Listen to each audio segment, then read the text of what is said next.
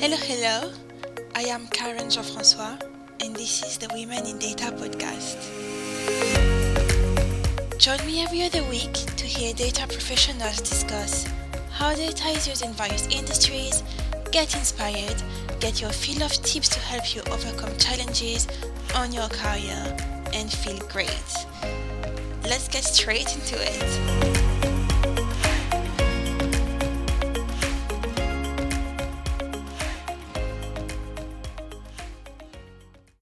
Hello, I'm really sorry, but in the first 5 minutes or so of this episode, the sound quality is not the best, but it gets better and the episode is great, so keep listening.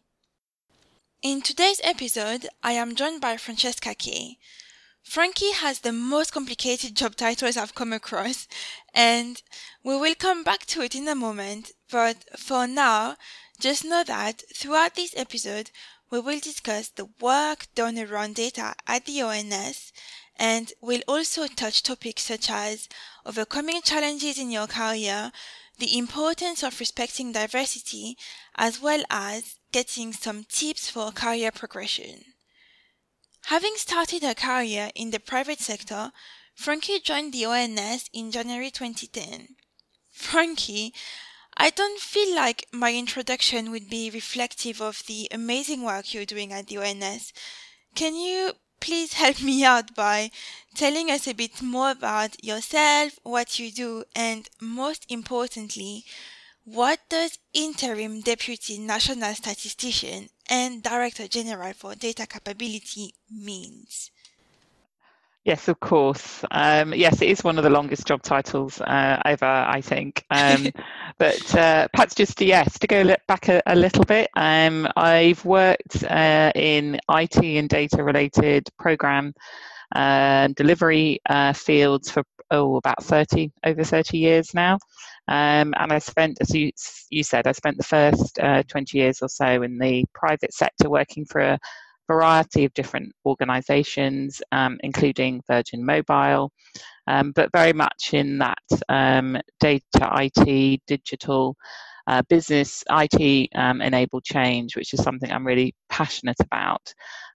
So I joined ONS just over 10 years ago, and I've done a variety of different roles. I started in looking after the IT portfolio, so running all of our IT programs and projects, and then moved into different roles in terms of leading some of our larger programs. So I've run our economic statistics transformation program, and that was one where we were very much looking at how can we use different data to help bring better insight into the economy. So for example, understanding what's happening much more in the financial sector to try and address some of the issues that came in 2008 when we didn't see that coming.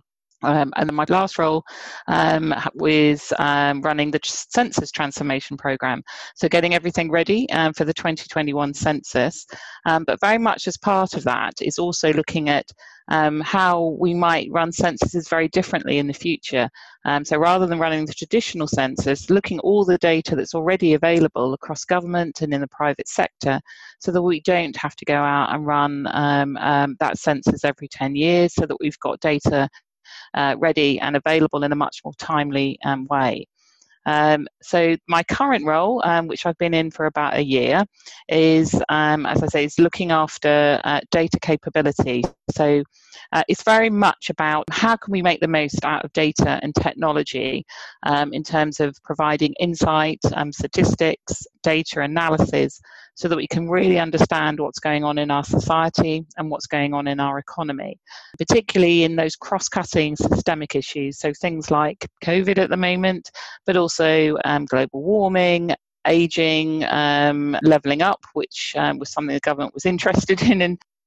So although it's slightly been overtaken by events. So within that role, I have three main areas. So one is looking after our data science campus, which is a fantastic, fascinating area, looking at new data sources, new techniques, really making the best out of data science. I look after our digital services and technology, and also our methods, data and research. And that area is looking about how can we bring in new and different data sources to help provide insight, and also looking at the statistical methodologies in terms of how do we make use of administered data. So that's quite a long answer, but I hope that provides some insight. It does provide a lot of insight.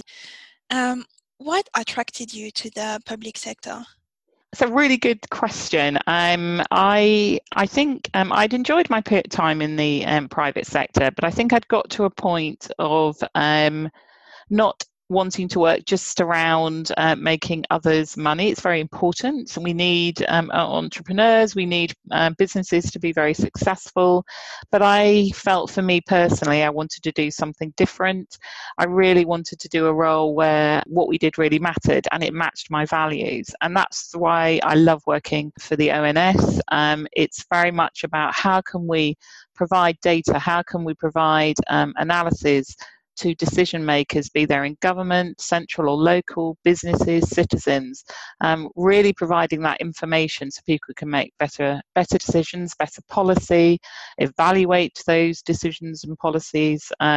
So that was what attracted me. I will confess, before I applied to ONS, I'd never heard of it, which is a little embarrassing, especially because my father was a statistician. So, but I hadn't heard of it. But once I'd applied, I just saw the name in lots of different places. And obviously, at the moment, you can see ONS it's just been quoted, providing so much data for the government's response. So having the privilege to be able to do that, I love it. Yeah. But I guess now you've been there for a while, so even if you hadn't heard of it before, you've made up for it, don't worry. So the ONS now, you spoke about the different teams you're managing. Do you have an example of a project they've worked on? Yes, so a really current example is ONS is partnering with Oxford University to do a serology study. So this is the study you may have heard about in the press, where we are working with partners to collect data, swabs and blood samples as well, to try and understand about the spread of COVID across the country at the moment. And that has involved a range of different teams. So some the digital and technology teams in terms of setting the survey and the technology up, our methodology in terms of designing the survey and the sample for the survey, so our other teams in terms of bringing in that data, processing that data, and then making it available in what we call our secure research service, which is an environment where researchers can come in and get access to the data. And then also our data scientists who can use that data and help understand what's happening. So that's a sort of example where it's really cross-cutting across the areas. Other examples would be, so one of the things we've been doing, again, with COVID is understanding social distancing. So we've been working with Google data, using data science to understand, looking at different places, parks, transport hubs, shops, local areas, really understanding where people were congregating and understanding the effectiveness of social distancing. So that's another example of the types of things that we do. So it's really about getting data in, processing it, understanding it, linking it with other data sources to really provide that richness, so that others can, and ourselves included, can analyse and provide that insight. Yeah, it sounds like with COVID-19, you had to put quite a lot of projects on hold and then shift the priorities and get things out of the door pretty quickly. How did that happen? That's very true. So through very hard work from a lot of my teams, for which I'm very, very grateful for, but it did show just the speed at which the ONS actually was able to react, but it was very much around sort of partnership. So one of the things that still is quite tricky within across government is trying to get access to data. So I've talked a lot about wanting to bring data together, but that's not easy to do. And one of the reasons why we were so successful was because we were able to partner not just with other government departments, but actually in some instances with private sector as well. And that's where I think it made a big difference. So we kind of changed from a culture of perhaps being reluctant to share to one that's saying, right, we've got this major crisis on our hand. How do we deal with it? And how can we work together and share data, share expertise, share staff? So there was a lot of breaking down of silos, barriers, and it's been quite phenomenal. And I really hope that after this situation that we can carry on and continue with those types of ways of working rather than reverting back to the more slower and trickier ways that we were working before. So I think it's really that partnership, collaboration that I think's been the biggest difference. Sounds like a good of positivity coming from this very, very ugly situation. Yes, absolutely. That's a very accurate way of describing it. Yeah, and before the COVID-19, you did mention trying to improve things and then bringing databases together. What was the work that was done there? So again, it's quite a sort of range of different projects that we've done. But one example of where we brought different data sources together for the first time was when we brought health and mental health records, and we linked that to education records for students to understand and get more insight into student suicide, which is obviously something that is, something that we want to try and support students and help with their well-being. So we were able to provide that insight, obviously in an anonymous and safe way. I want to make it very clear that the data that we bring together and provide analysis is always anonymous, and we keep that data securely. It's very important for us. But that meant that we were able to provide evidence to people designing policy, and they were able to secure funding in order to put money into programs to help students in universities. So that's one example, which actually genuinely has the potential to save lives. This is probably a really strong example of, when you were saying that you wanted to do something different, and that's why you moved to the public sector. So that's probably one of the best examples, I would say. Yes, definitely. Yeah. It's that direct connection, and I think as I love working in technology and data, but sometimes what we do is a little bit less direct than, say, frontline medical staff or teachers, but this just goes to show how important what we do is, and how if you can unleash that power of data, we really can make a difference to people's lives, and that definitely helps me get up in the morning.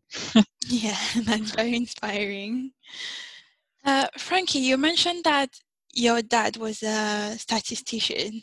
Is that how you got into data? Not really, because unfortunately my father died when I was quite young. So Oh, when I'm I sorry. was no, not at all. When I was a teenager, and interesting, I come from a family. My mother's a doctor.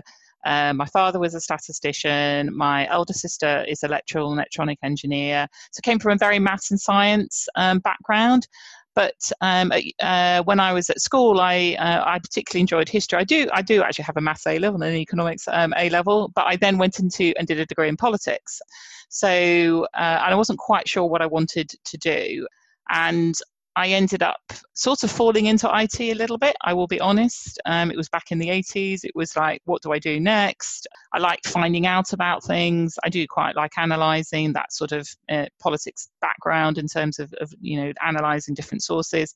So I ended up a little bit in IT, but then I found I really thoroughly enjoyed it. And I've done different roles in IT, but one of the ones I think that got me into data, I ended up doing data analysis and data modelling. And I can still do third normal form. Anybody wants to give a logical data model, I'm your person. I still remember how to do that. And again, it was just the data sort of forms the glue, the language that we talk in. And I remember when I was doing IT systems that when you're analysing data, in lots of industries, you can see that the data that is used almost 100 years ago, in some instances, is very similar. You can see those patterns, and it underpins what we do. And I always thought, if you build your information systems or your digital systems, you need to get the data understood and almost correct before you then build the technology on top of it. So that was where I kind of felt that data was something that could really is very powerful and underpins pretty much everything that we do. But it is like, you know, with my father, it's ironic because we would have both ended up working for the Office for National Statistics because he would have ended up working there. He was a government statistician. And I think if you'd asked him which of his 3 daughters would have ended up in a statistical office, it was not to be me, particularly when we were having rows over how to do quadratic equations, simultaneous equations, which to me were very difficult. To him was like adding 2 and 2. He definitely understood data in a way that perhaps I still don't. I love how different people find their way into data from completely different paths. It's really, really interesting. Yeah, no, it is, because even, you know, in my politics degree, obviously what you're doing is you're looking at data, you're looking at evidence, you're looking for understanding, and that's data in a way as well. So yes, pretty much I don't think there's anything you do really that doesn't involve data in one way or another. Yeah, especially nowadays. Yes, especially nowadays. Yes, where it's just all over the world. Frankie, I would like to talk about challenges you've encountered in your career. Do you have any examples and tips? So I think I often describe my careers as lumpy. So, which might sound a slightly strange phrase. And I think I've had periods in my career where it's felt quite static for some time. So, and there are different reasons for that. I had when I had my 2 children, that, you know, juggling small children. I was working for a consultancy company, so you're working with different clients. So potentially with the pressure to work away from home, so you have to make decisions about what works for you and your family. My husband was away a lot as well. So at that point, I would say, you know, when the children were very young, that my career, I chose to work part-time.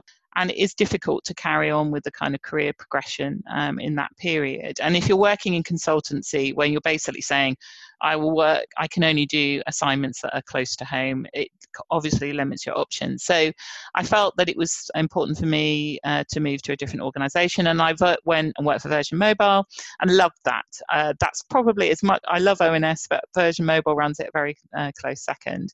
And I found part of that was because I liked the culture of the organisation. I liked its values, and I found for me that when my values match my organisation's values, it's, you know, it comes together, and I find I've been more successful.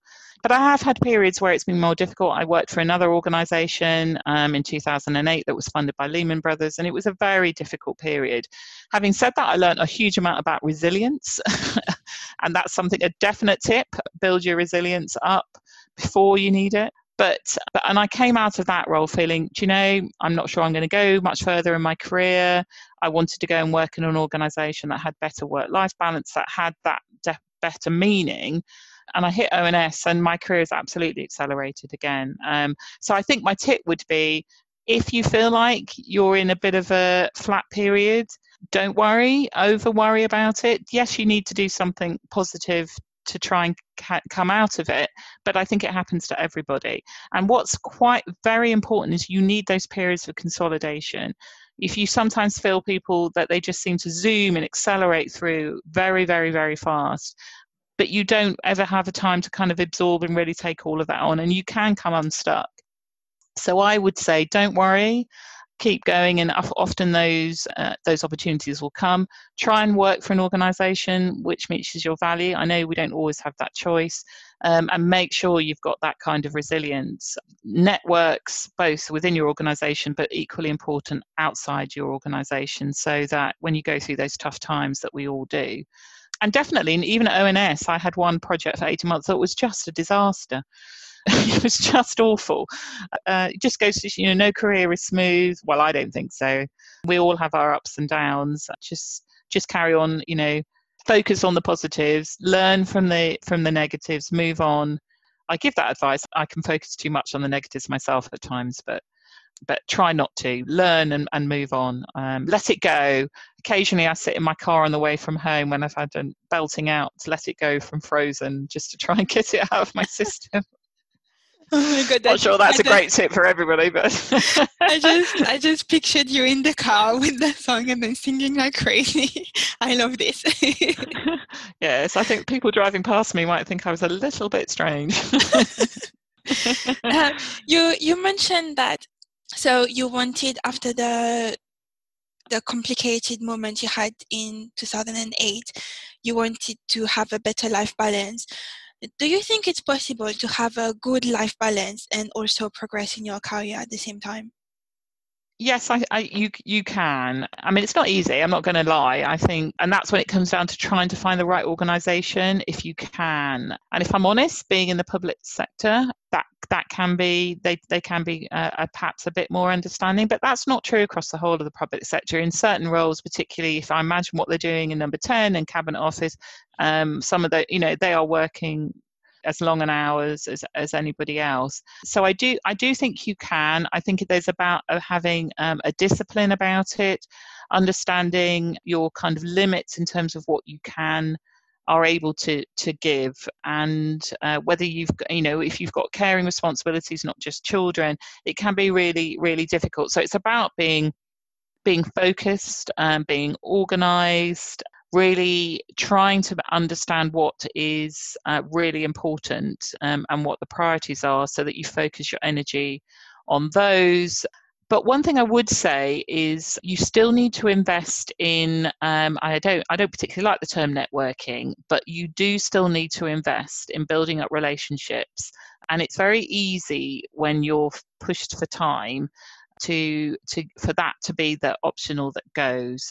I don't think that's the case. I think building those relationships up, both for your own resilience, but also to help you be a more effective leader, because you only do deliver frequently through those relationships.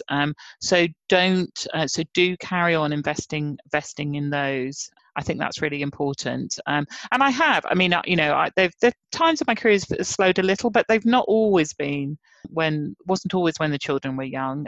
So, and I did still have some progression during that period, but it's not easy. But yes, I think you can do it.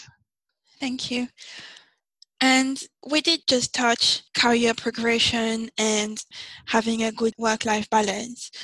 But what would you say is the most important, aside from the networking, which you just mentioned, what do you think is important in finding success and happiness in your career?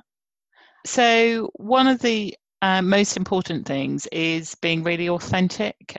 I think one of the things that can sap energy in a workplace is if you're trying to be somebody else. And there's enough complications and enough stress at work without trying to be somebody that you think others want you to be. So I think being authentic, being yourself, is most important. I think in terms of those energy levels, that's important. But staff know, your colleagues know. Most people can really feel if they feel that you're playing a role. So being authentic, being mindful and respectful, and trying to think about how you build relationships. You can do that in different ways. So I'm quite an extrovert. Others are introverts, so being mindful of that so that you don't overwhelm people, and give them time to speak, so that you make sure you get that inclusion, those diversity of voices, which is something that is also fundamental to my leadership as well. But if you don't do that in an authentic way, if you don't live being inclusive, you don't live being wanting diversity of thought, people will really pick up on that. So I try to do that every day, because otherwise I think I'd just be exhausted. So it's kind of both. It's both a self-preservation, but it also absolutely makes you a much more effective leader as well. Yeah, I'm nodding yes, because I can definitely relate to that. I've spent many, many years trying to be who other people wanted me to be, and who I thought other people wanted me to be, and feeling really, really bad about it, with a peak, I would say maybe a couple of years ago, that resulted in me reconsidering how I was seeing my career, how I was seeing my life, and just me trying to be someone else was just had a massive impact on the work I was producing. Not the work I was producing, but how I was coming across in the office, and that meant that it was maybe stopping me from progressing and feeling fulfilled. But I think, so you're an extrovert, I'm an introvert, and I feel like we live in a society that is not introvert friendly. Yeah. And this would be one of the reasons that was pushing me to be someone different. And then I read a book that changed all this. So it was Secret Thoughts of Successful Women from Dr. Valerie Young. And I think that covered, okay, so who I am, and then why I'm like this, and why I should embrace being myself. And I went from being completely invisible to being, I want to say, the go-to person in the organization, just because I went from trying to be someone else to just being, okay, this is who I am, so this is what you're getting. And it made such a big difference in my life. Well, yeah, and I'm glad it has, and it absolutely does. I think it's something that I don't think is exclusive to women, but I do think women tend to perhaps suffer, if that's the right word, from that more. But it's not just that. I think it's about. I mean, I think that's why inclusion and diversity is so important. You need to be you to work.